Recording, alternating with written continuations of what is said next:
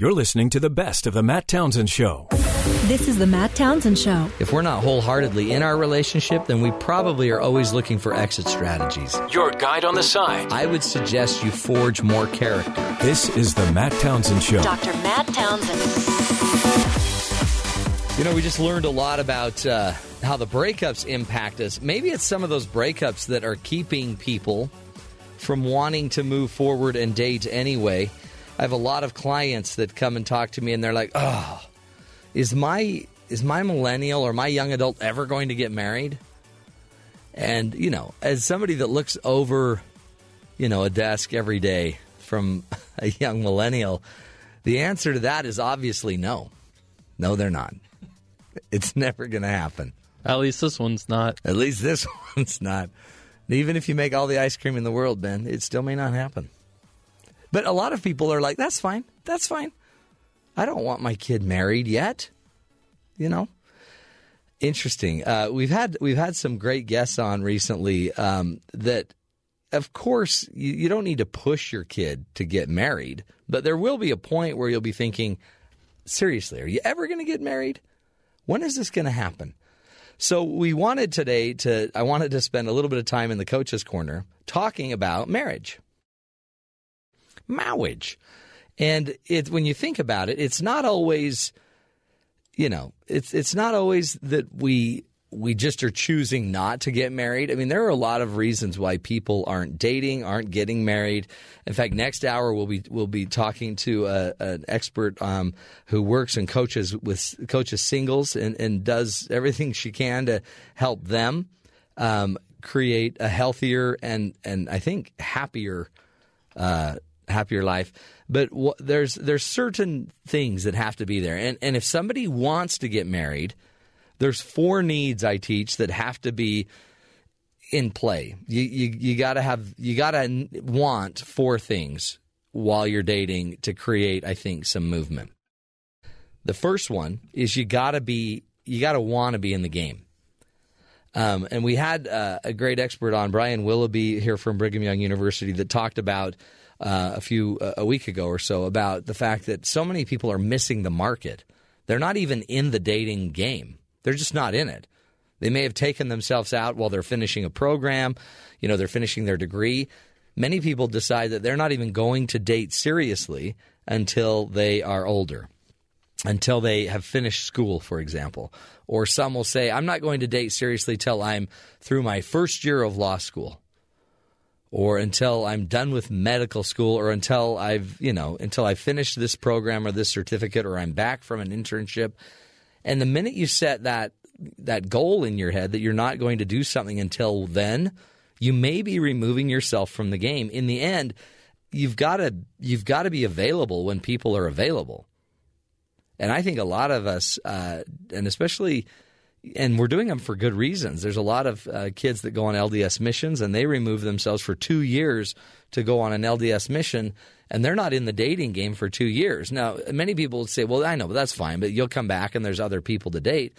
Well, except a lot of times you date who you know, and you date the people from your cohort, the people from your age group.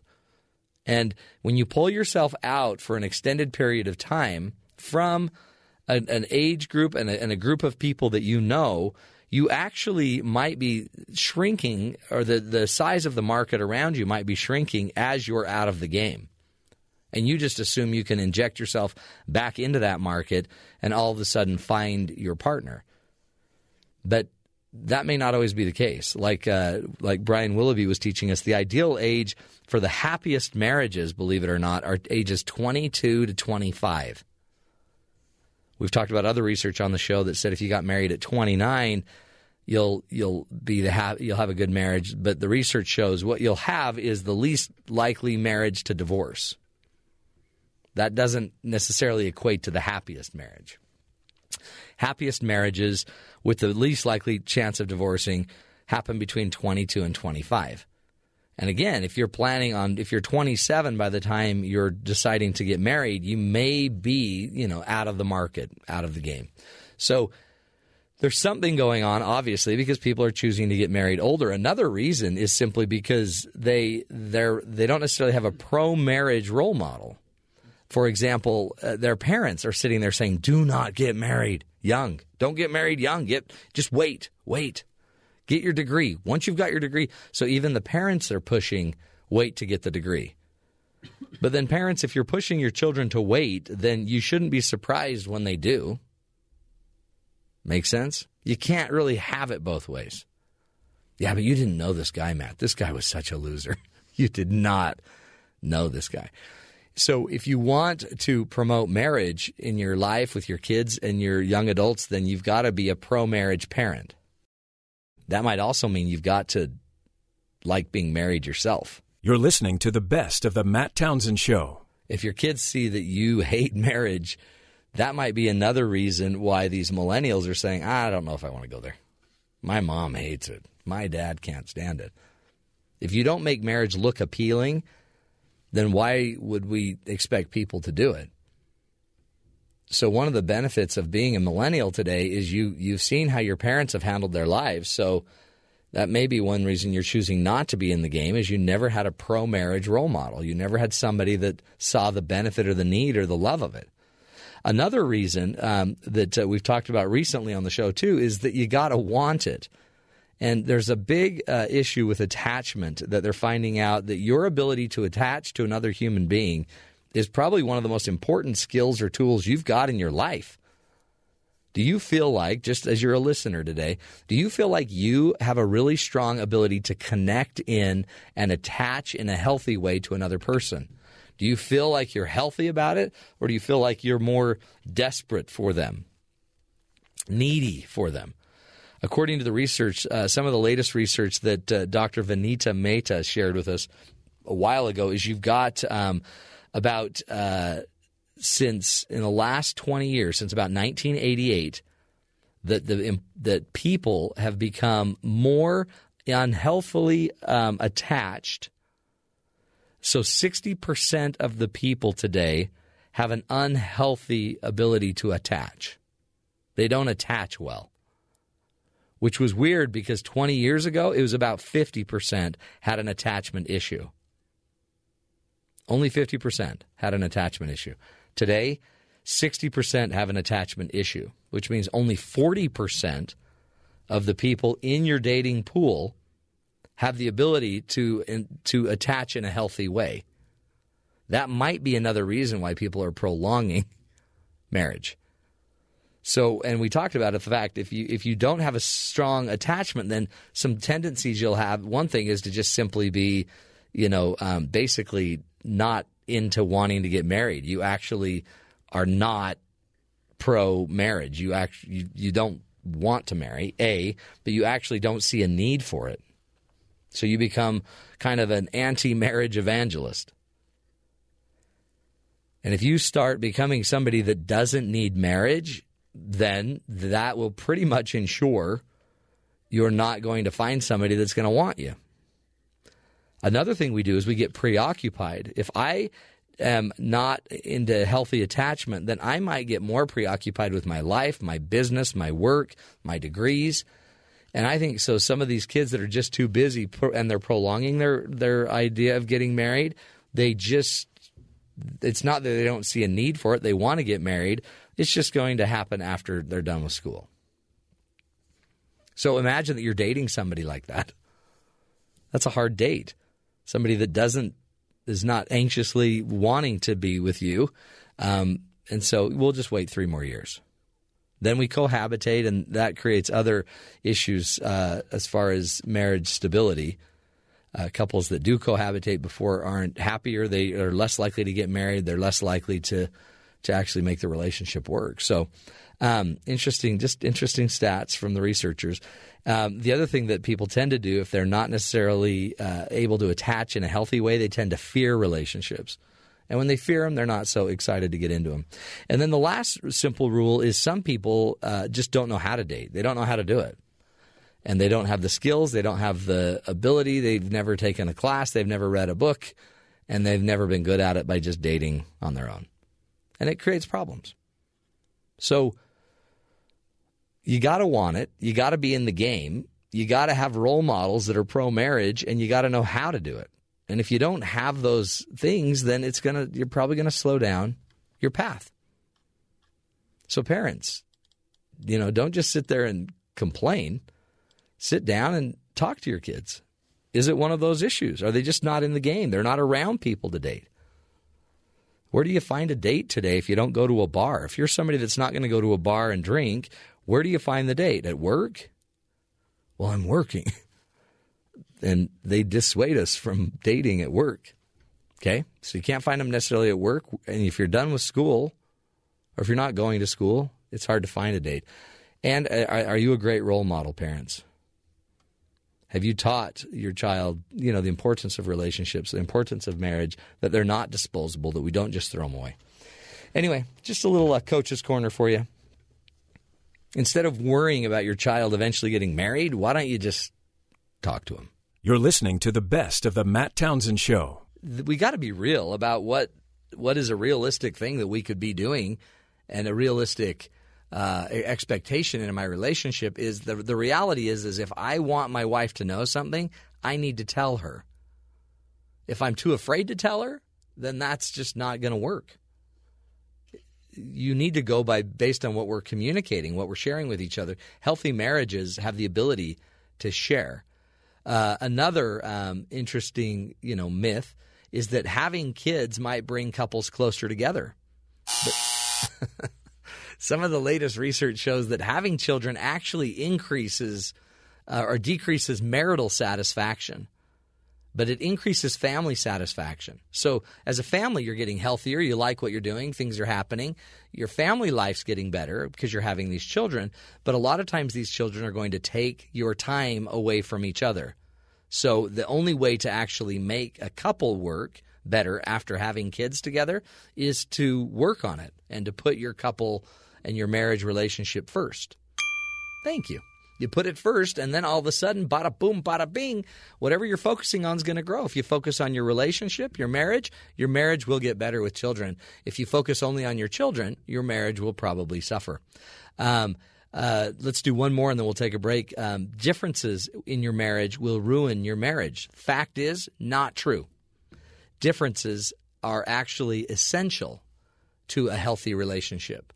Just like, potential infections and issues in our environment are better for your immunization, for your immunology, your ability for your immune system to be strengthened. You need a resistance, right? You need to have something fighting against you.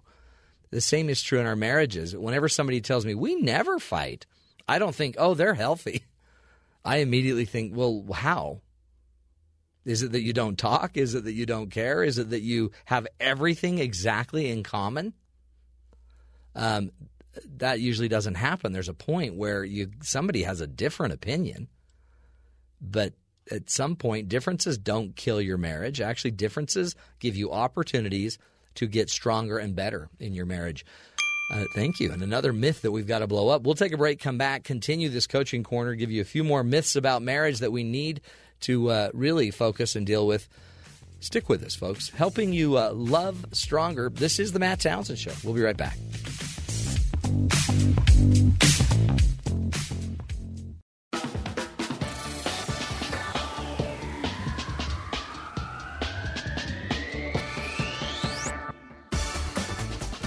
Welcome back, everybody, to the Matt Townsend Show.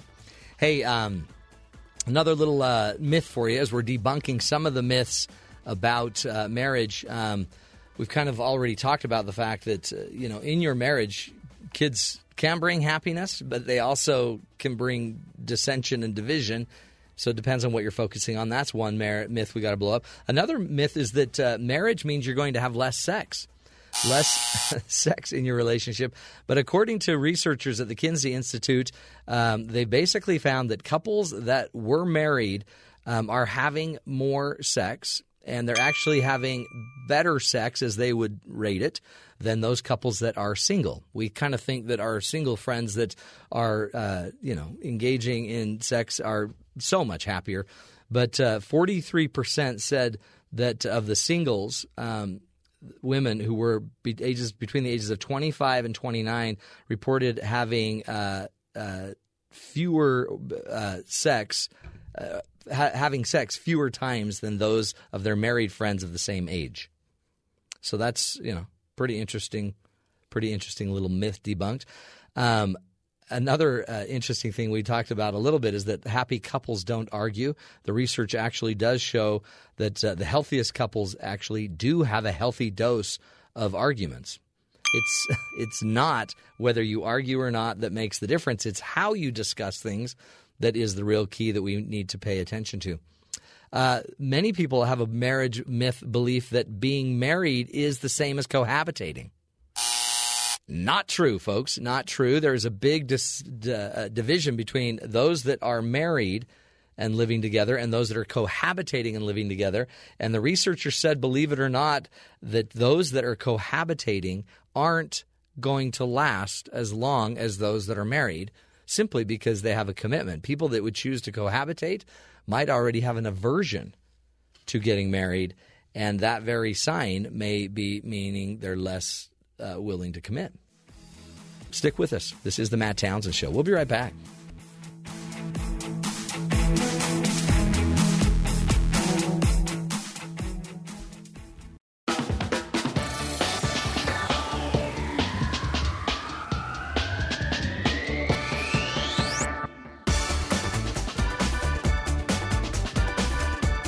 Welcome back, friends, to the Matt Townsend Show. Have you ever gone to the grocery store and then you see the price of the vegetables and you're thinking, what? You want me to eat better, but you don't want to make it affordable? So is the idea that eating healthy is really more expensive, is that a real concept? Or is that something we just make up so we could eat, junk food? Eating healthy is an essential part of an effort to become healthier, right, or to lose weight. And according to a study by the Produce for Better Health Foundation, after a brief rise through 2009, per capita fruit and vegetable consumption has declined 7% over the last 5 years. This has been driven primarily by decreased consumption of vegetables by 7% and fruit juice by 14%. So, it also may be because prices for healthy foods are on the rise. According to a study by the Overseas Development Institute, prices for healthier foods have been rising. Our guest today is Margaret Marshall, wellness consultant, and she joins us today to talk about her article that we read in the Huffington Post, Is Eating Healthy Really More Expensive? She joins us now live from New York to help us answer that question. Margaret Marshall, welcome to the Matt Townsend Show. Good morning. Thrilled to be with you today, Matt. You too. Great to have you. I mean, we all complain, about like vegetables being too expensive and we're not eating them enough. But is that true? Is healthier food really more expensive? You had just read the study that you saw, and that is mind-boggling, really. I don't know. I don't know if you said that was from 2009 or since 2009. Yeah, I think since 2009. Yeah. Go ahead. No, I was just since about probably through 2009, and then from 2009 on are when those numbers came out. It's dropping. Isn't that incredible? Yeah. That's pretty sad. No, totally. That's pretty sad. So if people are not buying fresh produce, where are they spending their money? That's, I think, what every shopper and family has to ask themselves. What's in my shopping cart? Where's my money going? And is it being well spent on the health of myself and my family? And, it's funny. I had written this article for Huffington Post right after I had done a seminar. And once again, I heard someone from a seminar or say, have you seen the price of lettuce lately? Or have you, the price of bananas are so high. And I always say, when people say that to me, what's the price tag on your favorite box of cookies? And right. They never have an answer. Never look. Yeah. They never look. And I find that, and in that moment, that's a reality check for them, because they'll complain about the price of fresh produce because if it's not seasonal, what they're buying is not seasonal. But they'll continue to buy boxes of food that has no nutritional value in it whatsoever. The price on that continues to rise. And not only is the price rising on those foods, the quantity in the boxes are getting smaller and smaller. So, they're just not thinking things through clearly. That's what your article does, is it answers I mean, what's the cost, sure, of everything else you're doing? And, I mean, it all adds up one way or another. You're going to spend money either in the doctor's office or at Weight Watchers or, in the produce section. Right. Where are you going to spend it? Right. That's correct. And what's really better for you? If you feed your body with food that is going to give it the nutrients it needs and the vitamins it needs and give you the energy you need and the stamina to live a healthy lifestyle, well, then you're not going to be spending as much money in the doctor's office and at pharmacies and in weight loss programs, which is a $60 billion industry. Wow. So explain that. Right. Explain why the weight loss field is a $60 billion industry and people are worried about their lettuce being $1 higher than it was last week. It seems like it's an excuse, right? And I mean, like I know with me, if the vegetables are there and they're in front of me, and I'll eat them. But my idea is, then I hear about McDonald's trying to do some garlic fries, and I think, well, I got to drive out of my way to get those. Is that right? It's this idea though that I guess we're lazy.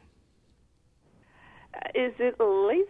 If you're driving out of your way No. to get something, is it lazy? No, yeah, or is it habit? I'm motivated, right? I'm more motivated to go try something than I am to actually go. But I'll sit there and watch on Facebook somebody, I don't even know how it's in my feed, but I'll watch people cutting up vegetables and making vegetables look so beautiful in this meal, and I'm like, yeah, I should do that. And then I just flip and go to the next one. And what stops you? Well, I guess what stops me in the end is I don't know what I'm doing. Oh, I don't know. Even just going, my wife will say, can you go pick out some tomatoes? And I get to the produce section and I'm like, I don't know how to judge a tomato. I feel awkward. So really, yeah. I wonder if that's true for many people. That very well could be. And again, it's all what you're accustomed to. And as you're talking, I'm thinking. I don't know about the garlic fries. I don't even know about them. I don't. I'll let you know when I try them. They're not on my radar screen. Let me put it that way. But when many people who eat sugary items, processed sugary items like cake and candy and ice cream, they find that fruit really has no taste because it's not as sweet as what they're accustomed to having. But once you realize that you cut out all that processed food, fruit has a fantastic taste. It's sweet enough, and the taste will burst in your mouth. The flavor will burst in your mouth.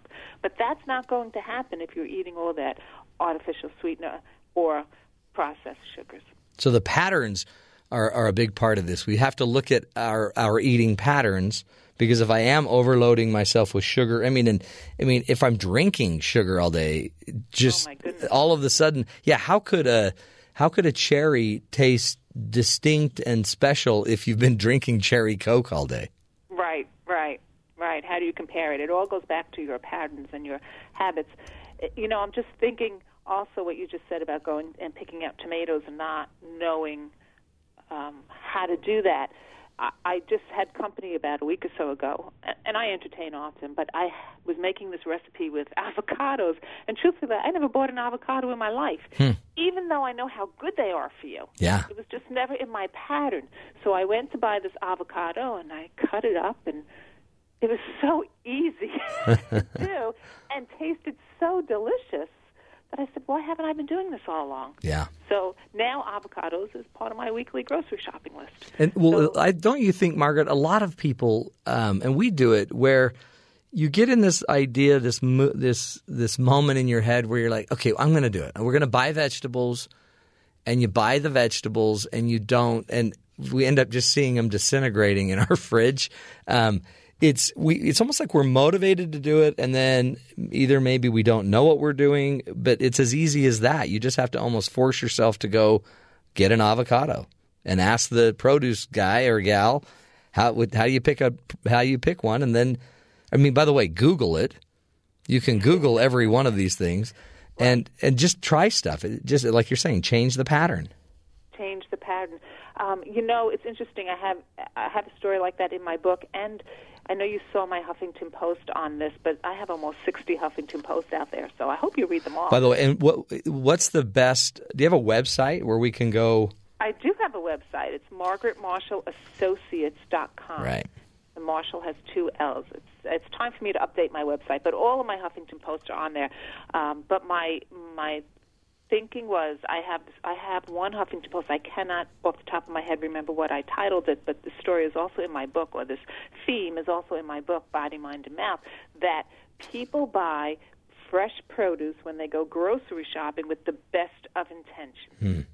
But they also buy the cake and the cookies and the candies at the same time. So when they bring everything home at the end of the week, what have they eaten and what's getting thrown out? Yeah, all the cake's gone. The Cookies are gone. They're gone. The sugar cereal's gone. The drinks, sugary drinks, gone. Because once you start eating sugar, that's all you want. You want more and more sugar.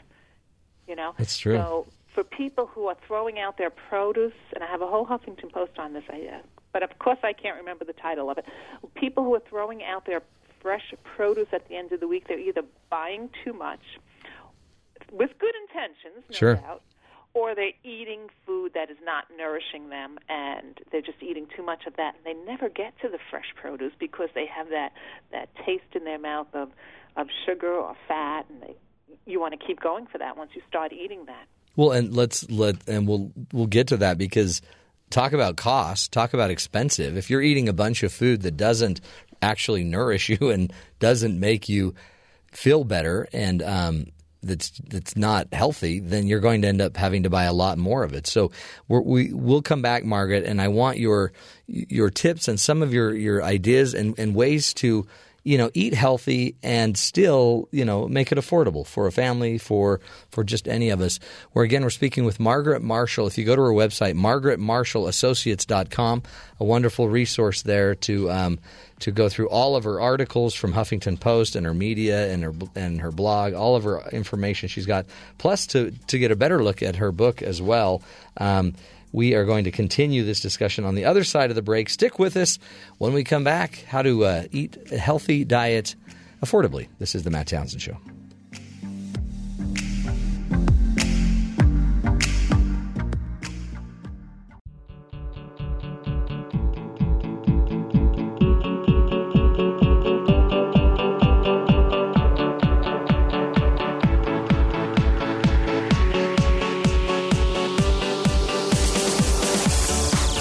Welcome back, friends, to the Matt Townsend Show. If you are going to use the cost of produce is too expensive as the excuse for why you're not eating produce, then, man, have we got a guest for you. Margaret Marshall joins us, and she is a writer, an author, and has been actually she's written many, many articles for Huffington Post, and she wrote one about eating healthy. Is it really more expensive? And that's what caught our attention. Because we hear the excuse, I use the excuse. I don't use that excuse for why I don't eat vegetables. I don't eat vegetables because I'm lazy and because all of the other wonderful cakes and cookies that I eat are way better to my palate. The problem is it's not about the money, because you're spending money in a variety of different ways. It's about your patterns, and it's about some other choices that Margaret is going to be teaching us now. Margaret Marshall, welcome back to the show. Hi, Matt. Good to have you. Thank you. Great to be here. And your book, Body, Mind, and Mouth, Life's Eating Connection, that I guess they could find that anywhere, huh? They can find that anywhere. They can go to Amazon, Barnes & Noble. It's on the shelves. It's in libraries. I also have a new book coming out in June. What's it called? Yeah, the title of that is Healthy Living Means Living Healthy. And it's all about how you are in control of your healthy living. Yeah, so that's like empowering, right? I'm in charge of my own decisions. I'm in charge of how much I eat, and I'm in charge of what I buy and if I consume it. Right, and if that's not working for you, this book will help you change it in a multitude of ways, whether it's a holiday or family or stress. It's all categorized with different ideas for you for different challenges that you come up with throughout the year. Great. Talk to us about some tips. What are some things that we could do to find cost-efficient, healthy foods? Well, the first thing, and this is what I always tell my clients to do, and I ask them to practice it yearly, is to shop for what's seasonal. First of all, if you're going to buy fresh produce that's seasonable in your area, it's going to be more cost-effective for you. It's not going to be as costly, and it's going to have more nutrients in it, because the longer a fresh item has to travel to your grocer's shelf, the less nutrients it will have in it. So, like, I live in New York, I wouldn't buy watermelon in the winter, although the grocery stores have it. It's not as tasty, and it's very expensive. But there are other fruits that I would buy in the winter, and the same is true with the summer. I'd buy fruits in the summer. I'd certainly buy watermelon in the summer. But depending on where you live, look for what's local. And again, you mentioned Google. I always have my clients Google what is local in their area, and then go for that food, fresh produce for that. They have a lot of farmers markets. There's just local things. I mean, I'm assuming that's a great thing. Just get to your farmers market. Farmers markets will always be, first of all, the best tasting fruit that you can get. And here on Long Island, we certainly have farms out on the east end of Long Island with farm stands all over the place, and that is the best, in my opinion, the best produce we can get. I can't always get there, so I do have to rely on grocery stores. But if you have that in where you're living, ideal. That's just ideal. It seems like you have to almost broaden your palate a little bit, because if all your kids will eat are strawberries, then, yeah, you're going to pay a lot of money. Well, it's really funny, Matt, because you keep bringing these items up. I have another Huffington Post that I wrote a long time ago is How to Satisfy Your Picky Eater. And one of the things I wrote in there is, your kids are picky mainly because of what you're doing. So always notice what you're doing and how you're eating, because that is going to dictate what your kids are going to eat or not to eat. Yeah. So if they're only eating strawberries, think about what are you really bringing into the house, and what are they trying? That's so true. And, I mean, the distance between a strawberry and a kiwi, very small. And we just introduced kiwis to our kids, and they're like, what? Nirvana. They loved it. Oh, wow. Look at that. Now, one of them had, all the prickly hair on the outside of it all over his lips, but we had to teach him that. But how old are your children? I have from 10 up to 22. Okay, so they're a little older, and so that's a great time to start building those taste buds, and especially before they go off to college and start eating all the food in the cafeteria on the college campus. If they're used to eating nutritious food, they're going to be looking for that. Yeah, and they already do. In fact, when we go somewhere where there's a salad bar, you can see that they'll pick and take their favorite items. What are some other tricks that you use to make sure that you're able to eat the veggies and the fruits and do it affordably? Well, you know what? It's funny because people will say to me, I have my 5-finger food guide, and I lump fruits and vegetables into one food group, and as many people do. And so when I do seminars or I work with clients, they always say it should be more vegetables, right, than fruit. Well, sure, in a perfect world, you should be eating more vegetables than fruit. But very often when I start working with people, they're not eating any of it. Right. They're not eating any vegetables. They're not eating any fruit. So if I can get them to eat the fruit first, and then we can work on the vegetables, that's fine too. It's just getting them into that produce aisle and getting them to look at different things, just as your family did with the kiwi. Walk down the produce aisle. Talk to the people who are working in the produce aisle. Ask them what just came in, or, what is this? I remember one time looking for spaghetti squash years ago, the first time I was going to eat it. And I said to the produce manager, I said, what does it look like? I didn't know. And you only have to ask once. After that, you know. And you really only need 2 or 3 recipes for banana squash to make it a major part of your life, really. Right. Like, I didn't know you could use it as pasta, and all of a sudden, spaghetti squash could be pasta? Wow. Spaghetti squash could be pasta, or if you don't want it to be all your pasta, mix it with pasta. That's so that great. You're not eating all of the pasta, Or, there's so many things you can do if you just take a step back. And first, ask other people, Google it, read about it, but take a step back and say, what is working for me?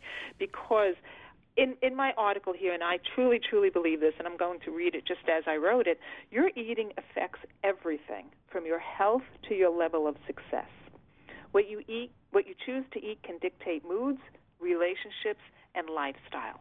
And that is so true. And you may not see it in the day, but you will see it as the months and the years go on. You know, if you're in a profession and you're moving forward in your profession, and as the years go on and you're not eating well and you're not looking healthy and you're putting weight on and you're getting slower and your brain is not as sharp as it once was because you're feeding it a lot of sugar, when the promotions roll around, you're not going to be a candidate. So true.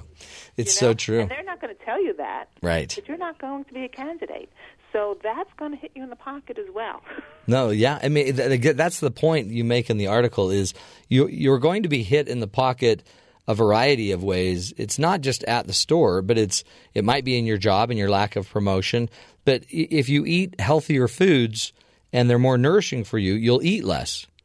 You'll absolutely eat less because your body doesn't need as much. When you're eating foods that is giving, your body will crave what it needs.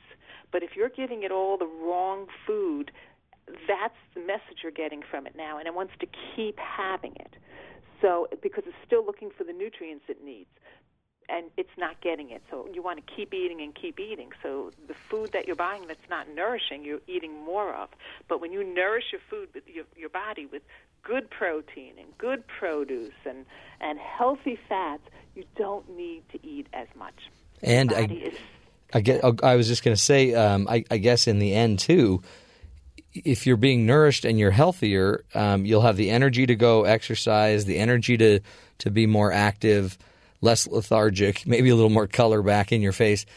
Also, in the end, though, you'll be healthier, and if you're healthier, then other costs will go down. Insurance costs and other things. I mean, certain issues that we all deal with health, heart issues, anxiety issues. I mean, a lot of these could just be based on our lifestyle and our sedentary lifestyle. Absolutely, so true. And, I'm looking at my 60th birthday in July, and I know anything can happen tomorrow. I understand that, but I am so blessed, and of course I've worked at this, that I am facing 60 years old with no medications, no ill health. But another one of my Huffington Posts you can read is, what did I title it? Eat for your heart's health. Eat for your heart's desire, or something like that. What's the saying? Eat to your heart's desire? To your heart's desire, yeah. I changed that to eat for heart health, and I'm honest enough in there to talk about my husband's heart disease. And so you can't control anybody else. Yeah. You can only control yourself. You can be an example, but you can only control yourself. Yeah. So maybe somebody wants to go and read about that and see where that led. But you can also, in a family, we can also deeply influence each other. And it might just mean we need to dig a little deeper to make vegetables a little more interesting, find a different way to present them. I mean, I'm pretty sure if we put spaghetti squash inside of spaghetti and served it as pasta to our kids, most of them wouldn't notice it. And then those that did would be fine with it. And all of a sudden, you're getting these servings in them, and they're enjoying it. Right. One thing I noticed, too, my kids are in their 30s, but one thing I noticed, too, is don't try and trick them either. Spaghetti squash is orange, so it doesn't look like pasta so much. But you say, I made this is different, let's try this, You'll love it, right. Yeah, and I know, don't pass off mashed cauliflower with mashed potatoes. When you tried a new recipe with cauliflower, and then they expect that taste. Yeah. Yeah. It's learning, isn't it? Well, Margaret, we appreciate your time and your insight on this. Again, everybody go check out her website, margaretmarshallassociates.com. Wonderful resources there, as well as all of those Huffington Post articles that you can read through. And Margaret, we appreciate you. Thank you. It really is, when you think about it, folks, it's your life, right? And we got to do something. We can keep talking about your health, and there's a point where we need to just get healthy. Or not. You can just die. Just die. No, we want to do what we can. Take a break. We'll come back and talk about Petite and Proud Day the day for those people under 5'4". We'll get to that. Also give you some of the latest research about what percentage of Americans are actually living a healthy lifestyle. Stick with us. This is the Matt Townsend Show, helping you live longer. We'll be right back.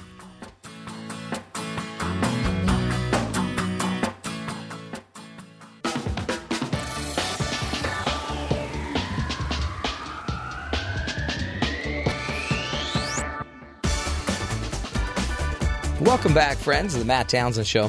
Thought we'd do a little Coach's Corner here to help you on an issue that you may run into just as you deal with people, right? So do you know somebody who you're talking with and you communicate with, but it seems like they don't emote, like they don't give you any feedback. You can't tell if they like you or hate you. Other people, they might laugh at your jokes, they talk to you, they, engage. But there are people out there that don't. And it might throw you off a bit because you might be wondering, what's wrong with me? So I wanted to give you some tips, some tools for how to communicate with those that maybe don't communicate at all. And 5 basic steps as you just are trying to deal with maybe somebody at work, maybe a friend, maybe, the guy that runs your board on your radio show. Stuff like that. Nobody has that problem. You don't have that problem. Here's the deal. 5 steps. First key. Start noticing the difference. The mere fact that you notice that they don't laugh, that they don't have facial expressions, that they don't show, emotion, notice it. Don't react to it. Don't get mad about it. Just recognize the difference. And the problem with us as humans is we're so quick to react to what's going on that we don't actually even recognize it and just let it be what it is. The mere fact that you notice a difference is important. If you can think of somebody out there that is a little harder to communicate with because of just how their affect is, their facial expression, their response, their emotion to what's going on, or their lack of emotion. A lot of us need people to react to in our conversations, and so it's harder to deal with people like this. But if I could just get you to recognize the difference, the mere fact you're recognizing it is important. There are reasons why people don't show as much affect or emotion when you're talking to them. I mean, there's physiological issues, right? Medical issues, Parkinson's disease, strokes. There could be past traumas. Maybe they've had a car accident in the past. Maybe there's been nerve damage. There might be psychological disorders. There may have been medical procedures that have gone awry. Maybe too much Botox, for example. Faceless. And there's a lot of reasons why you may not see certain expression. Or it could be psychological, just how they were raised. They weren't raised in a family that talked and where you reacted and everyone was emoting. I mean, imagine being a child that's just left alone all day. And they may not have ever learned that that's just what we do. So, but the key is don't react to what's going on with these people. Don't just avoid them. Don't immediately go anywhere with it, but recognize that this is different. This person's different. Next, don't take it personally. Seriously, I do these speeches all the time, and at least every week I'll be in front of a bunch of people speaking, and I'll tell jokes and embarrassing stories, and I'll talk about things, and people will laugh, right? And others won't. And there's some people that will never laugh no matter what you do. Like, they will never laugh. And at first I was like, what is this guy's deal? This guy just never laughs. And in fact, after my speeches, my wife will come up and say, holy cow, that one guy never laughed ever once. And I started realizing that it's not my fault. I mean, my job's not to make them laugh. But don't personalize it. Don't make it about you. It's not a reflection of you, right? It's not about you. This is about them. Some people, for whatever reason, aren't going to communicate through their facial expressions. They're not going to smile. They're not going to nod their head to, egg you on to keep talking. They're just not going to do it. Others will do it naturally. Also, instead of don't just take it personally, make sure you also don't demonize them, that you don't dehumanize them. These are still good people, right? And as a good person, they're just trying to get through the day. They just came to see you speak. And interestingly, they're there, and they didn't walk out. So they're probably honoring you their way. Don't dehumanize them. Don't call them a name. Don't, that grumpy old curmudgeon on the front row. The reality is they're just probably doing the best they can. Again, because if you don't know what's causing this, you don't know if they were a child that never had a chance to connect and grow up and learn social skills of emoting and conversation and facial expression. You don't know how they were impacted. So be careful that you keep them as humans in your mind, good, honorable, decent people. Then what you can also do is simply adjust your approach. With certain people that you need to communicate with, it might be better to make sure, if you're wondering if they even know what you're talking about because they never act like it in a meeting, you might want to text them or email them personally. Have a phone call, a follow-up phone call. Think about every phone call you're on, you're not getting visual or facial feedback. So you might notice that they do it more on the phone than they do it, face-to-face. So change your approach. Instead of waiting for everyone else to be different, you change. Oh, well, why do I always have to change? Well, you don't. You could also just complain about it the rest of your life. It won't work. And then one way to follow up is to talk to them.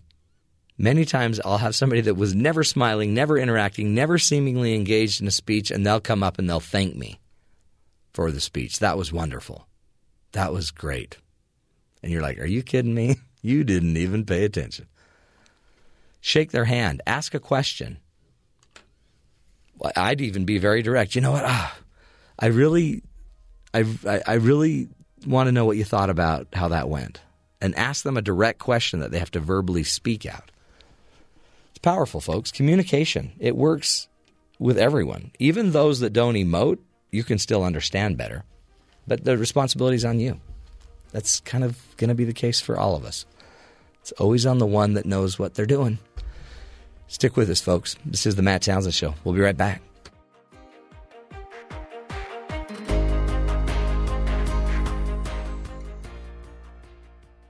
You're listening to the best of the Matt Townsend Show. This is the Matt Townsend Show. It's these interruptions that are there to teach you the lessons we need to live. Your guide on the side. What creates higher trust for you and the people around you? This is the Matt Townsend Show. Dr. Matt Townsend. So I wanted to take a little bit of time and talk about thinking and our thoughts. I have a lot of people that I work with in my practice that their brains are going a million miles an hour, and they have too many thoughts coming in. And with all this technology and with constant interruptions and the media and text messaging, emails, they've got a lot of thoughts. And so I wanted to help you out today and help you figure out how to manage your thinking, your thoughts. Did you know some research suggests we have anywhere from 20 to 70,000 thoughts a day, right? And by the way, remember, some of the thoughts are subconscious and some are conscious. Some you actually think, oh, I like flowers. I'm having that thought right now about flowers. But some thoughts you don't even think about. 90% of thought you don't even think about. How much of this has to do with social media, TV watching, reading? Interesting, right? And then you might put something into your head just because you saw it on social media, and your brain at one level is still processing it. And then you might actually bring it into the cognitive state conscious state where you share it with another. So these thoughts get in our head, and I found that there's 4 different kinds of thoughts that I bring up. I mean, I'm sure if I talked to a neuropsychiatrist, we'd find 7. But I'm not a neuropsychiatrist. But I have some ideas for how you can get the thoughts out of you. One of the keys, by the way, to thinking is thoughts they stay in your head because of energy.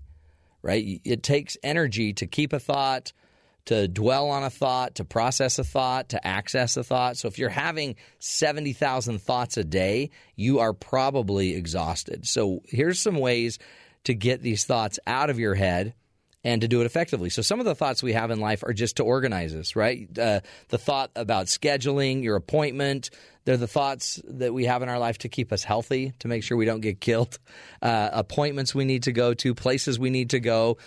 And I know a lot of people that don't, they just think they're going to wing that. So what I have found is if you want to be able to create some peace of mind, you could immediately take all of those thoughts that are important, like don't forget to pick up your kids. Don't forget to unplug the iron. All of these things that are really critical, you can now use your technology to help you schedule, because you can now just press a button and say, Siri, set a reminder for me to unplug the iron at 8:50 when I'm leaving. One of my wife's biggest pet peeves is the dozens of alarms that I set on my phone to remind me to do everything. No, but see, that's her pet peeve. But you know what? Don't do any of that and then see what her pet peeve is. I don't get anything done. It's going to be this guy gets nothing done. So if you could just eliminate a lot of thoughts by getting them scheduled, getting them planned, getting them in there, you would actually use the energy to tell Siri or however you want to schedule it, get it on your appointment calendar. That energy would help eliminate the thought. So you don't need to keep thinking it over and over and over and over. Have you ever gotten up in the middle of the night and you had a thought, oh my heavens, I forgot my report's due tomorrow? And then all of a sudden you had to work on it? That's your subconscious waking it up. So those thoughts are still alive in us. Another thought are the thoughts that connect us. How many times have you been sitting there, you heard something at work, you heard a story that you really like, and it reminded you of somebody, and you thought, hey, I really ought to connect to this person. A lot of us then, we don't connect then. So the rule is the minute you think it, do it. So if I think, hey, I really ought to forward this or share this with my wife, share it. Because if I would take that immediate thought of my wife and immediately create an act to share that thought, then that thought will actually go away from me. But have you ever had a situation where you thought, I really ought to call so-and-so? Maybe you were prompted to do it, and you never called so-and-so. So you thought about it the next morning, then you thought about it the next afternoon, and the next morning, and the next afternoon. And that occupies energy and time, and you still haven't done it. But if you're having 70,000 thoughts a day, and that you would assume that means that so many of these thoughts are jumping at you all at one time. Yeah. How do you prioritize and say, let's take care of this thought instead of this thought so that it'll go away? Well, I might do it this when you had the thought, right? Like if all of a sudden I'm meeting with somebody and they say, hey, so can you meet Friday? I wouldn't say, let me go check on that. I would say, let me check, and I'd check right now. Because I'm doing it now, so I don't – otherwise I just delay it and I create 15 more thoughts of it. Do it now. If I have a prompting that I really ought to call so-and-so, I would either schedule a call to so-and-so, or I might not call him. I might text him, and I might just do it right there. Hey, I just met a guy that mentioned your company, and I thought of you. How are you doing? I'd just check in. Now, that will create issues. I get that. But you're already going to have the issue if you thought or felt prompted to do something and you didn't do it. There is a reason we keep thinking to connect to people, because it helps us stay alive and healthier. There are some other thoughts that block us, right? Those thoughts where we feel inferior, inadequate, we feel imperfect, we feel like a failure, some of those negative, ugly thoughts that we can't get out of our heads. Or, the thought, I should apologize to so-and-so. One of the things that I might suggest you do is, if it's an apology thought, just do the apology as fast as you can. Just get it done, Band-Aid off, rip it out. But if it's a typical thought that you're a failing parent, you're just not good enough, then I do this thing called data dumping, where I suggest to my clients they take all of the energy of whatever they're hurting, maybe it was a spouse that hurt their feelings or did something, and write down what you were feeling. Write one line. Oh, he makes me so mad. I'm so sick of the guy. Then write a second line, but don't write it on a new line on the paper. Write it right on the top of the old line. So you now have written two lines on top, one line on top of the first line. And then write a third line about how that person makes you feel, and write it on top of the first two lines you've written. So I've written on top of the same line 3 times. And by doing that over and over and over and over until you get all the energy of the thought or the pain out of your head, you feel better. The pain goes away. And what's cool is it didn't take a form that you can read. So now you can say anything you want in written form, and nobody can reread it, which I love. So it allows you a safe way to get those thoughts out of you. Last but not least, there are some thoughts that inspire you, Anything you think that has inspired you, I would blog it, journal it, write it down. I'd get a journal. I'd make a family history. I'd record it. I'd talk it out, but I'd document it.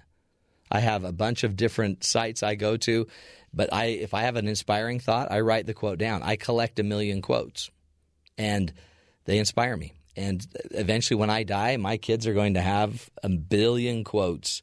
They're not mine. They're from everyone else. I'm constantly writing and learning. So just ways to get thoughts out of your head. Not that you need that, of course. You're listening to the best of the Matt Townsend Show. There are a few tricks to emotional management that I think can help you take control of this fight or flight part of your brain.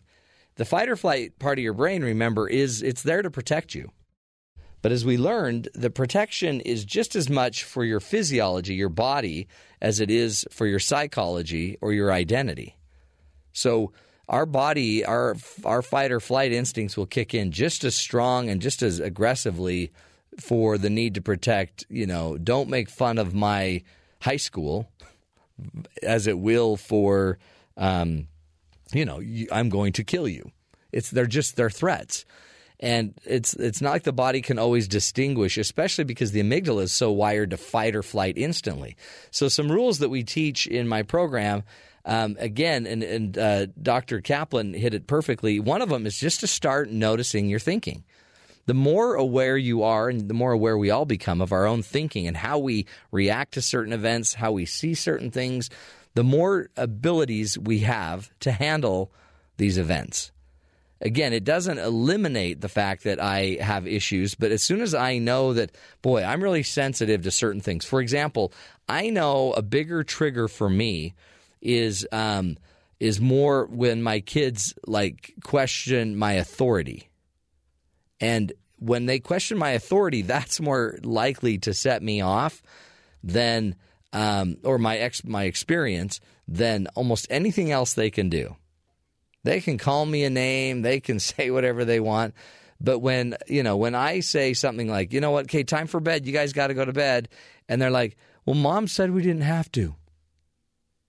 Boy, what has your mom got to do with this? And off we go. So what triggers you? We want to start to identify what the triggers are. And generally, I've found that we tend to be triggered by any time we question if we're capable. If you're questioning my capability, if you're questioning if I'm loved, if I feel what you're doing is attacking me in a way that I feel unlovable, or when I feel unsafe. Those tend to be the 3 biggest triggers I found. Lack of safety, lack of capability, like I'm just not cutting it anymore, or lack of lovability. So think about it. What triggers you to go off? What's the thing that most pushes you to just walk out of a discussion with your wife? Is it that every time she brings something up, do you feel like she's questioning if you're capable, if you're good enough to do this kind of stuff? Do you question if you're loved? Or do you question, if you're going to be safe physically, socially, emotionally, spiritually, financially? So once you start to become more aware, then you can start to understand how your triggers go off and what works for you. I mean, I found a lot of times just breathing, taking a deep breath helps a lot to be able to manage my reactions. Another thing I found is a great tool is anything you can do to get into what I call your higher brain. One fast way to do that, by the way, is math. If you would take 1 million and count down from 1 million by 17s, I'm going to bet you won't fight about whatever your wife is bringing up. Right? And one reason is because if you have to go into your high brain and start making sense of something that's more complicated, then all of a sudden you don't have time to just get into your low brain and fight or flight. One of the ways I do this, and there's a really interesting parallel to it in the court system. If you notice in courts, they have a lot of rules and a lot of ways that you approach the bench, the ways that you're allowed to say what you want to say in the courtroom. They have so much structure and so many rules to obey, and so much just protocol for how you handle the courtroom that I think the protocol itself keeps the people from fighting or flighting and reacting to each other. I mean, think about it. You have people in a court system that truly do not like each other. They hate each other, but there's so much process that is demanding their brain power. Otherwise, they lose the case, right? They'll get the judge mad at them, so they follow the protocol. And when you follow the protocol, the process is nice and slow and methodical, and the protocol keeps you from overly reacting to each other in the courtroom. I found the same is true in our relationship. So we teach our couples when we're teaching them how to have a serious conversation that might normally set us off, that there's some protocols we're going to follow. We're going to learn to recognize each other's emotions. I call this getting real. Recognize the emotion, explore the story behind it. Behind every emotion, there's a story. And if I can let the person I'm struggling with, that I'm arguing with, share their story without me jumping in and without me reacting to their emotion, and I explore their story, I'll be able to hear where they're really starving. Deep down in the story, you'll hear where they're really being affected. You'll hear if they have a lovable issue, if they have a capable issue, if they have a safety issue. I call that stuff the starve stuff. So we recognize their emotion. You seem upset. We explore the story. Tell me what's going on. And I attend to what they're saying. I really listen to where they're hurting. And then I do all of those three things before I try to ever lift the conversation. And to lift the conversation, I try to do what I call it's a very simple rule that I call the 80-20 rule. I believe in every discussion you have with another human being, 80% of what they're saying you agree with. I agree that the world is complicated today. I agree that we didn't take care of America like we should have. I admit that I've been part of the problem. I accept, I affirm, and you go with them wherever they are, where you can go with them. And then you share your side, and I have a different side, and then you can tell your side. And I don't think that we should, make everybody feel unsafe by saying certain things politically. Does that make sense? So we recognize emotion, we explore, we attend, and we lift conversations. They're skills, and they're skills you can learn. I'm teaching them every day, and you know what? You learn to do it. This stuff works. It's not a silver bullet, but it's a skill. And you can learn to do it, and the more you do it, the easier it gets, I think, for all of us. So great learnings, I think. That's why we do the show, to give you the tools, the information you need to live healthier, happier lives. We'll take a break. Stick with us. When we come back, we'll continue the journey of emotions. This is the Matt Townsend Show.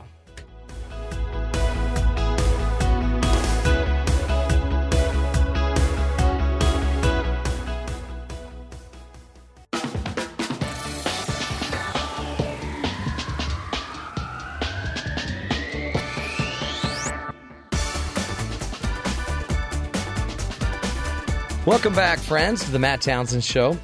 Spring is in full bloom and summer's just around the corner. This means more sunshine, outdoor activities, and yes, you get to don the bathing suit. Yes. It also means many of us are getting in shape, engaging in healthier living, and enjoying the outdoors. But, it's not always easy.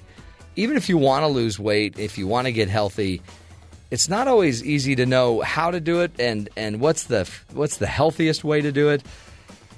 So we decided to bring in a pro who can help us lose weight, by using kind of our own method, our own gifts of metabolism and other understandings to help us fight through losing weight. Our guest is Claudia Norris. She's the author of Fire Up Your Metabolism for Lasting Weight Loss. And she joins us now live from Gibraltar. Claudia, welcome to the Matt Townsend Show. Hi, Matt. Thank you for having me. You bet. You? Great to have you. And we need your help because now I was always convinced that this is how I learned it in my health class, that your metabolism is like the furnace of your body and you just need to throw fat in it and it will burn it. So that's absolutely right. And actually, it's, when we eat, is as important as what we're eating. Okay. And a lot of people don't realize that. And a few simple changes can actually make a big difference to our body shape. Explain, though, maybe different than the furnace. So the metabolism, though, is just the burner, isn't it? It's the energy burner. Yeah, that's right. It's the rate at which we burn our calories. Okay. And so we can burn a variety of different kinds of calories, I guess. I mean, I guess calories are calories, but some of them are going to just burn through us faster, right? So we've got to get our timing right, like you were just saying, and then eventually, and I know you'll walk us through the steps to do all of this, but we also have to get the right thing to burn, right? I want my fat to burn in my body, not I guess, just the sugar I'm eating. Exactly. And you don't want to be, and you know, when people lose weight very dramatically as well, they're losing their muscle mass, and we want to prevent that as well. So it's all about getting the metabolism to work for us, and doing it in. I loved how you said it at the beginning. You know, it's all about health. It's not about quick fixes. It's about doing things in a sustainable way. It's about lasting weight loss. And the metabolism, that burner is going to work for us. We just have to know not to work against it. That's exactly right. And I'd love to explain a little bit more about that, and also maybe discuss, you know, our sort of 24-hour society and how we can modify when we're eating to cope with our night shifts and, you know, whatever kind of lifestyle we're leading. Talk about the lifestyle issue. In your article in Huffington Post, you mentioned the fact that, you know, Japanese sumo wrestlers understand their metabolism and they actually work against it, right? They eat a lot of food and then they go right to bed, and they skip their breakfast. And so talk about how our 24-hour system might be impeding our health. Absolutely. Well, to read more about the Japanese sumo wrestlers, Dr. Mark Hyman has written about them in his book Ultra Metabolism, and as he says, you know, a young sumo wrestler is just a scrawny lad, you know, right. And they have to work very hard to transform this scrawny lad into a sumo wrestler. And the way they do it is they get these boys up at 5 o'clock in the morning. They do several hours of intense activity. So they skip breakfast. They do several hours of intense activity, and then they eat.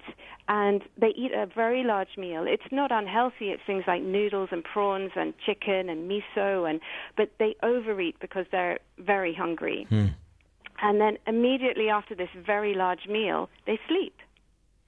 And they have a siesta. And then later on in the day, they'll do some study and meditation, and then they'll have a very large meal and sleep. And a lot of us are inadvertently sort of following this sumo wrestler pattern, you know. So we might skip breakfast, for example, have lunch on the run, and then we're absolutely starving by the afternoon. And you know, that's when we might reach for the chocolate and the crisps and the not so healthy snacks. And often it's when we unwind and relax in the evenings that we tend to eat the bulk of our food and then go to sleep. And we're not even sumo wrestlers. No. What's our excuse? We don't want to be either. Yeah. But it's interesting. We just find ourselves there, and then we get this idea in our head, it seems like, that, well, no, you need to diet. So you're almost not eating when you should be, and when you shouldn't be eating, you're eating. We're That's backwards. Right. We're a little bit backwards. And there's another great person in the States, Mark David, the founder of the Institute for the Psychology of Eating, and he talks a lot about this in his Slow Down Diet. You know, it's all about learning about our metabolic rate and then following it. I've worked with a lot of police officers. At one point, I had 79 police officers on a 3-month weight loss program. Wow. And because I run online weight loss programs, I work with a lot of shift workers. So I've recently worked, for example, with a lot of nurses. And shall I talk you through how to eat please. around that? Yeah. So imagine you were clocking on at 8 o'clock in the evening and finishing at 8 o'clock in the morning. You're doing a 12-hour shift. So the ideal thing to do would be to have a good meal at about 6 o'clock in the evening before you go to work. And then at about 10 o'clock in the evening, have a really decent break, you know, so have, you know, a nice salad with some chicken, or have some soup with, you know, lentils and beans, something really nourishing. And then try to let the digestive system rest over the night. Because so many shift workers and so many people, when we're eating against our metabolism, we can develop insulin resistance, we can develop IBS. It's very common to see IBS because our digestive system has its own circadian rhythm, its own rhythm of its own. Yeah. So if you are working through the night, it's very important to try as much as you can to let your digestive system rest.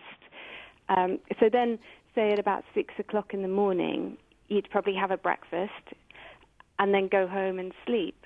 Now, a lot of shift workers, they get home, maybe they don't have the chance to have a break while they're on work, but they get home and they go to sleep and they skip the breakfast. And this is a mistake because you're not going to sleep for as long. You're going to wake up because you're hungry. And then you're tired, which is going to make you probably not exercise and be more likely to make mistakes. Be unhealthy choices. Yeah. When we're tired, we eat for energy. We just think, I need some caffeine or I need some sugar. How do we know that our metabolism is kicking in? What are the signs that it's actually happening? Well, the way the scientists measure it is body temperature. But most of us aren't really aware of, changes, slight, minuscule changes in our body temperature. Another great way to increase your metabolic rate is to exercise and to build up lean muscle. What does the lean muscle do? The lean muscle burns fat. The more lean muscle we have in our body, the higher our metabolic rate. And it means we can be sitting watching some television in the evening, and we're still burning our calories. Ooh, that's a good idea, isn't it? Yeah. So it's really strength training is very helpful. Think of how many more Cheetos you could eat, Claudia. You could just keep eating. I'm not really a fan of Cheetos, Matt. I know, either am I. Okay, Claudia, let's take a break. When we come back, I want you to walk us through the average day now, starting, a regular day. If I get up in the morning, what could I do that would, what's the proper way to kind of get through the day to maximize my metabolic rate? And also, we need to be exercising, too, to get that lean muscle. So we'll talk about that as well. More with Claudia Norris from, she's got a wonderful website, Nutritioning. Happyinbody.com. Happyinbody.com. Sorry. I was going to go to your other one. Happyinbody.com. This is the Matt Townsend Show. We'll be right back. Stick with us. We're working on your metabolism. Listen up, folks. A few tricks to help us burn the fat we need. Stick with us. This is the Matt Townsend Show.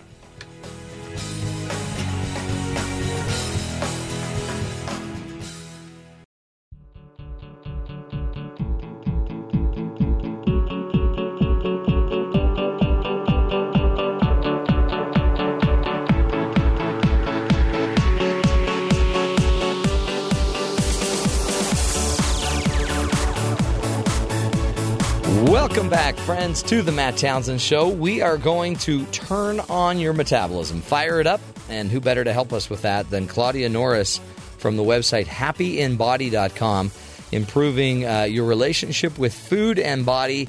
And she's on the line with us from Gibraltar, no less, and is going to walk us through her Huffington Post article about how to fire up your metabolism.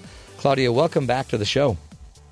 Thanks, Matt. Thanks. You bet. So shall we start with a typical day, how to really fire up metabolism.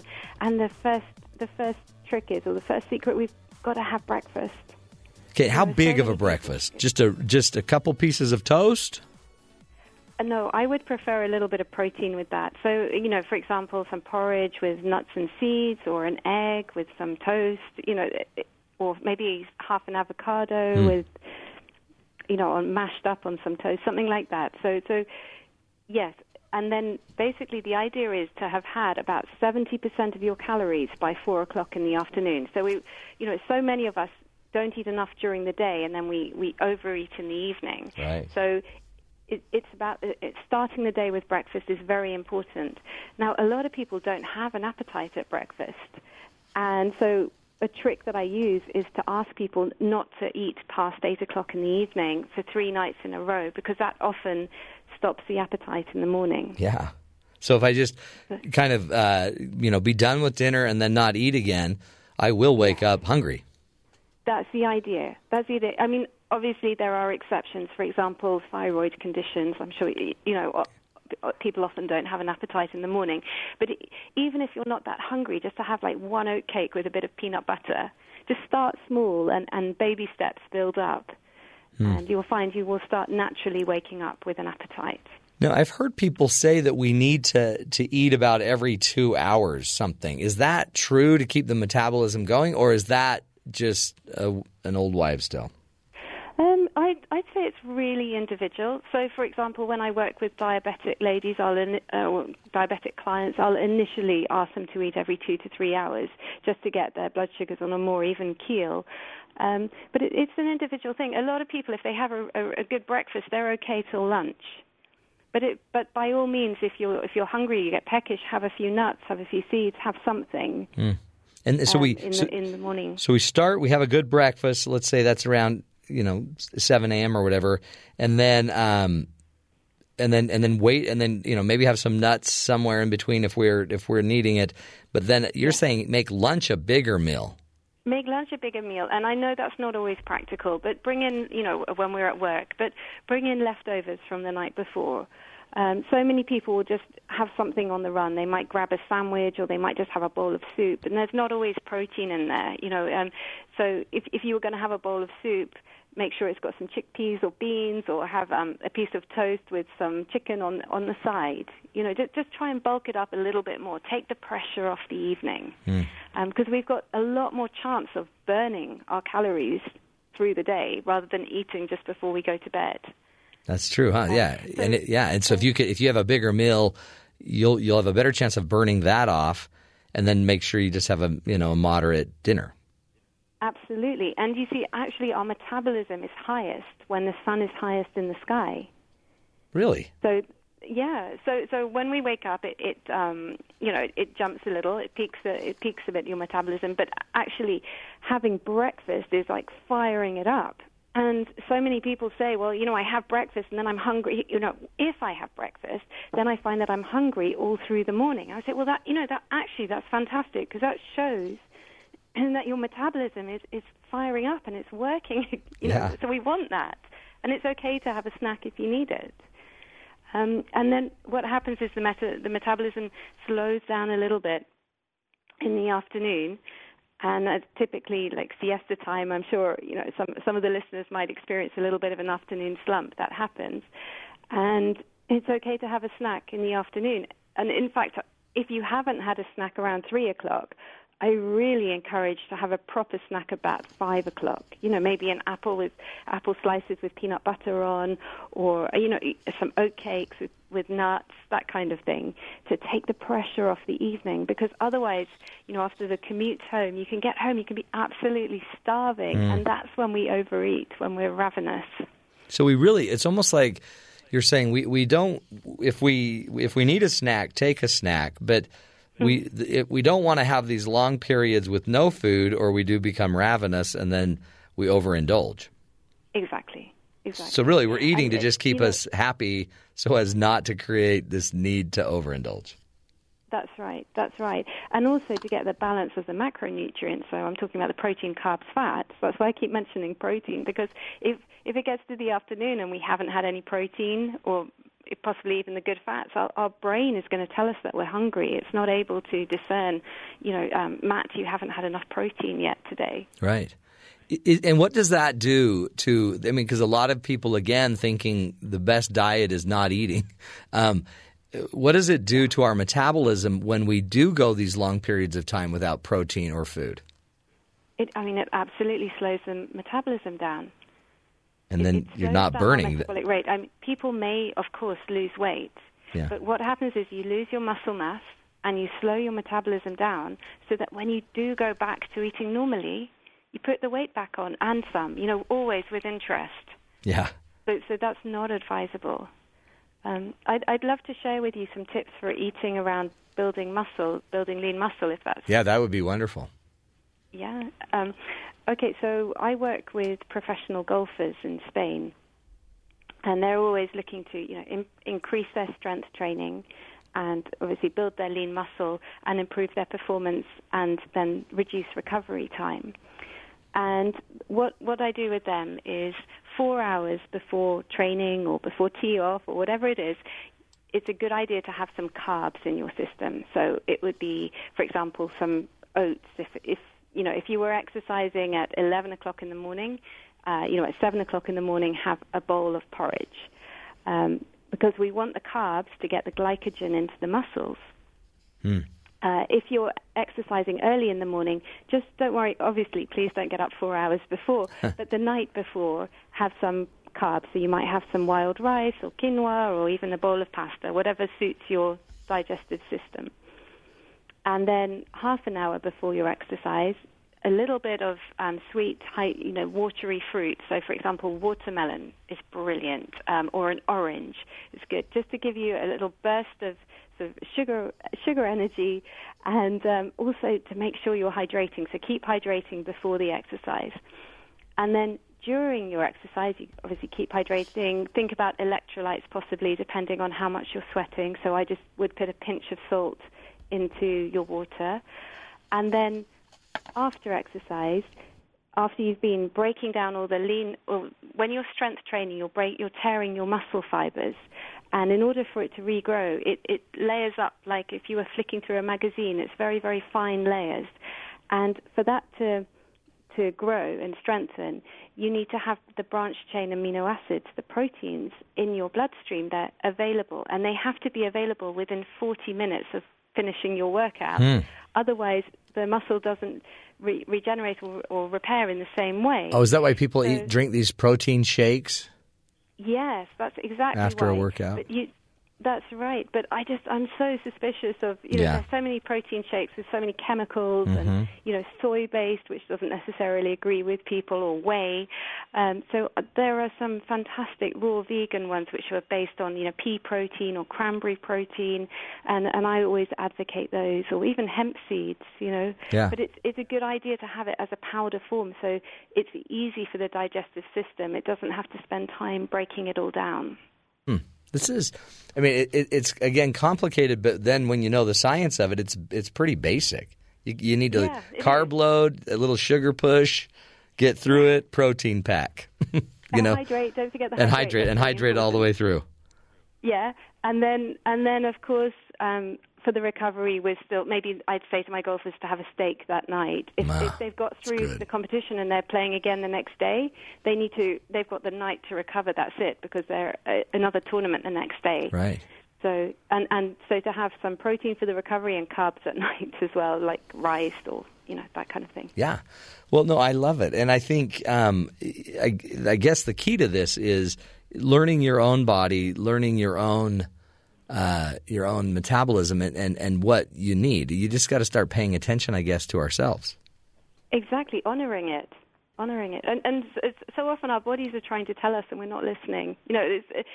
When so many of my ladies, they get heartburn at night, and it's so easy to, when we change the way they're eating, just not even so much what, but the when, it makes such a difference, not going to sleep with a full belly. Yeah. So I guess, we want to have it earlier, and then you're saying no food, really. You shouldn't be eating after what time did you suggest? That's a tricky one.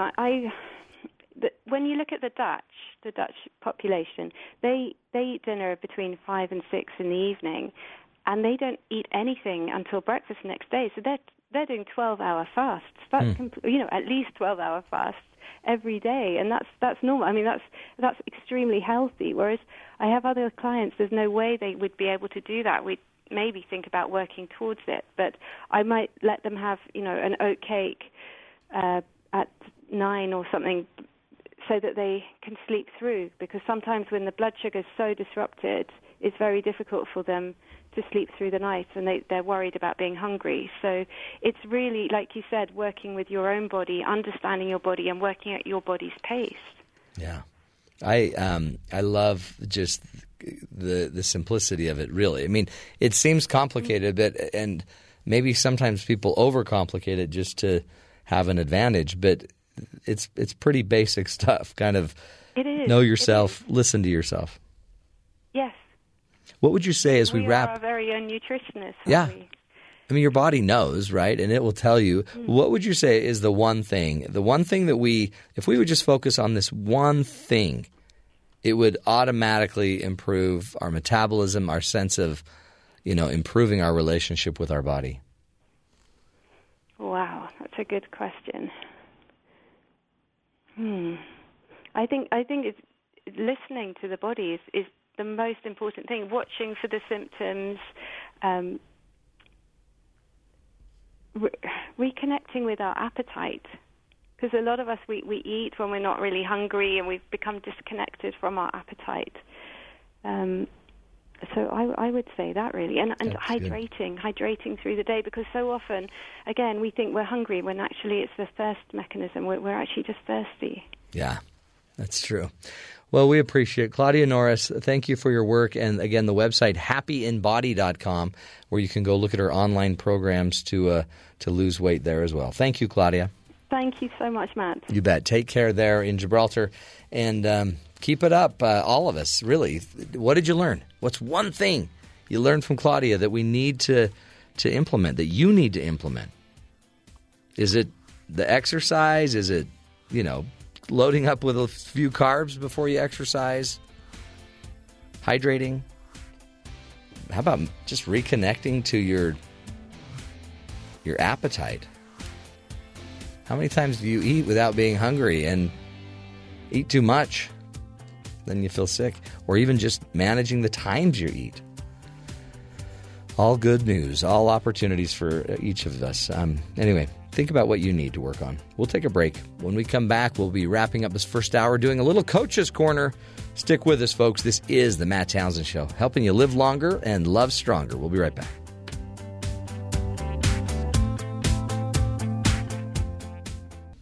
Hey, in a new study in the journal Mayo Clinic Proceedings, a group of researchers set out to answer this very question. They looked at the data from a nationally representative sample of 5,000 people to see how many hit 4 healthy targets. Okay? 4 healthy targets. The 4 targets were these. Exercise. They gave everybody an activity tracker and had them show that they're exercising at either a moderate or a higher intensity for at least 150 minutes per week. Number 1. Number 2, diet.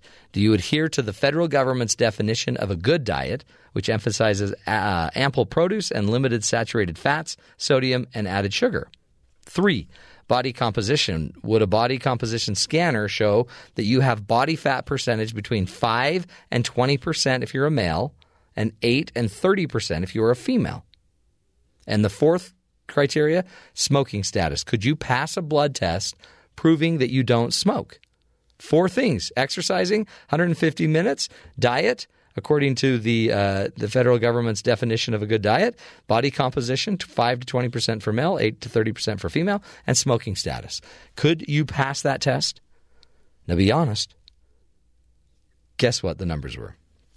Only 2.7% of the 5,000 people they were studying could hit all 4 benchmarks. Less than 3% of the population could hit all 4. Men score worse than women. They are less likely to eat well. Only 32% of men eat well, compared to 44% of women.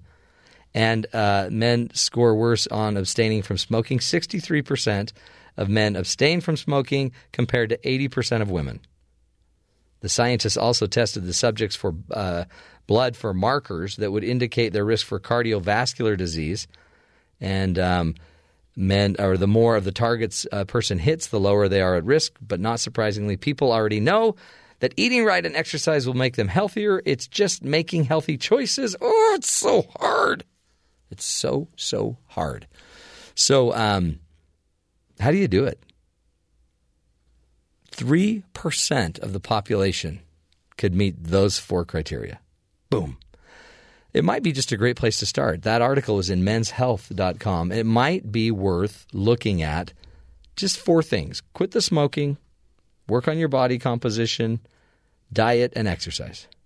Just 4 things. You're listening to the best of the Matt Townsend Show. As our researcher just taught us, Dr. Christy Williams, in the lower economic strata of our society, all marriages are not created equal, right? So if a 19 to 24-year-old person gets pregnant, historically we'd say you got to marry the man. Marry the man. That makes it legit.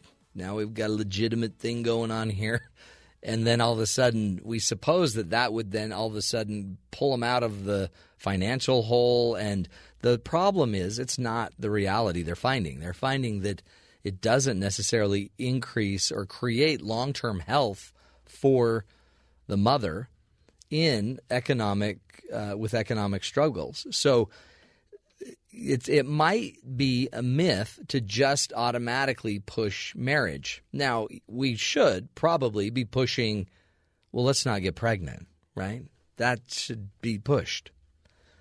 But again, because of whatever reasons and accidents or, things happen that all of a sudden you're pregnant, one of the things we probably ought to do is make sure we're evaluating each situation one-on-one. What is the educational and the mental and the intellectual abilities of the people involved that are going to be parenting? What are the financial implications? What is their earning ability? What educational level have they attained?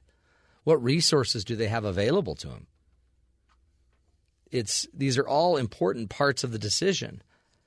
And there are people that would love to adopt if you want to give the child up. There are parents begging, praying, crying for opportunities to adopt. And so marriage may not always be the answer in those situations because, again, who is the father? What are the opportunities of the father being able to make it? What is the father's support level at getting out?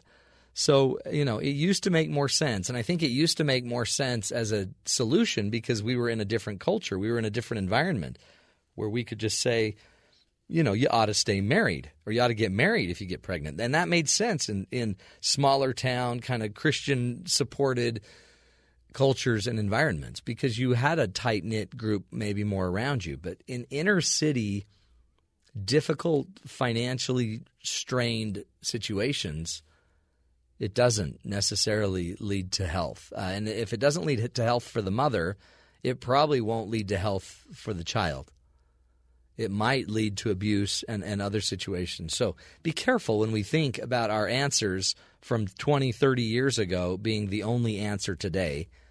There are more options and more choices that are healthy that, again, there are people that would love to raise your child in a marriage. If that has to happen as well. So let me give you some other things we want to blow up, a few other myths about marriage that we want to support and blow up. Remember, I'm a relationship coach. I'm a marriage coach. I work with couples every day, thousands a year, teaching them how to strengthen their marriage. I'm not anti-marriage. I am a realist, though. And to think that it's the answer – sometimes it's not. I mean, sometimes the answer for everybody is not to go to college either. Sometimes the answer is to get to work, right? Sometimes the answer is, it needs to be customized to what you're going through. Another myth here, that your true love will automatically know what to say and do to make you happy. I'm going to go with no. I'm going to go with no on that because think about it. I don't even know what I truly want to be happy. So how on earth is my wife supposed to know that? This is the Matt Townsend Show.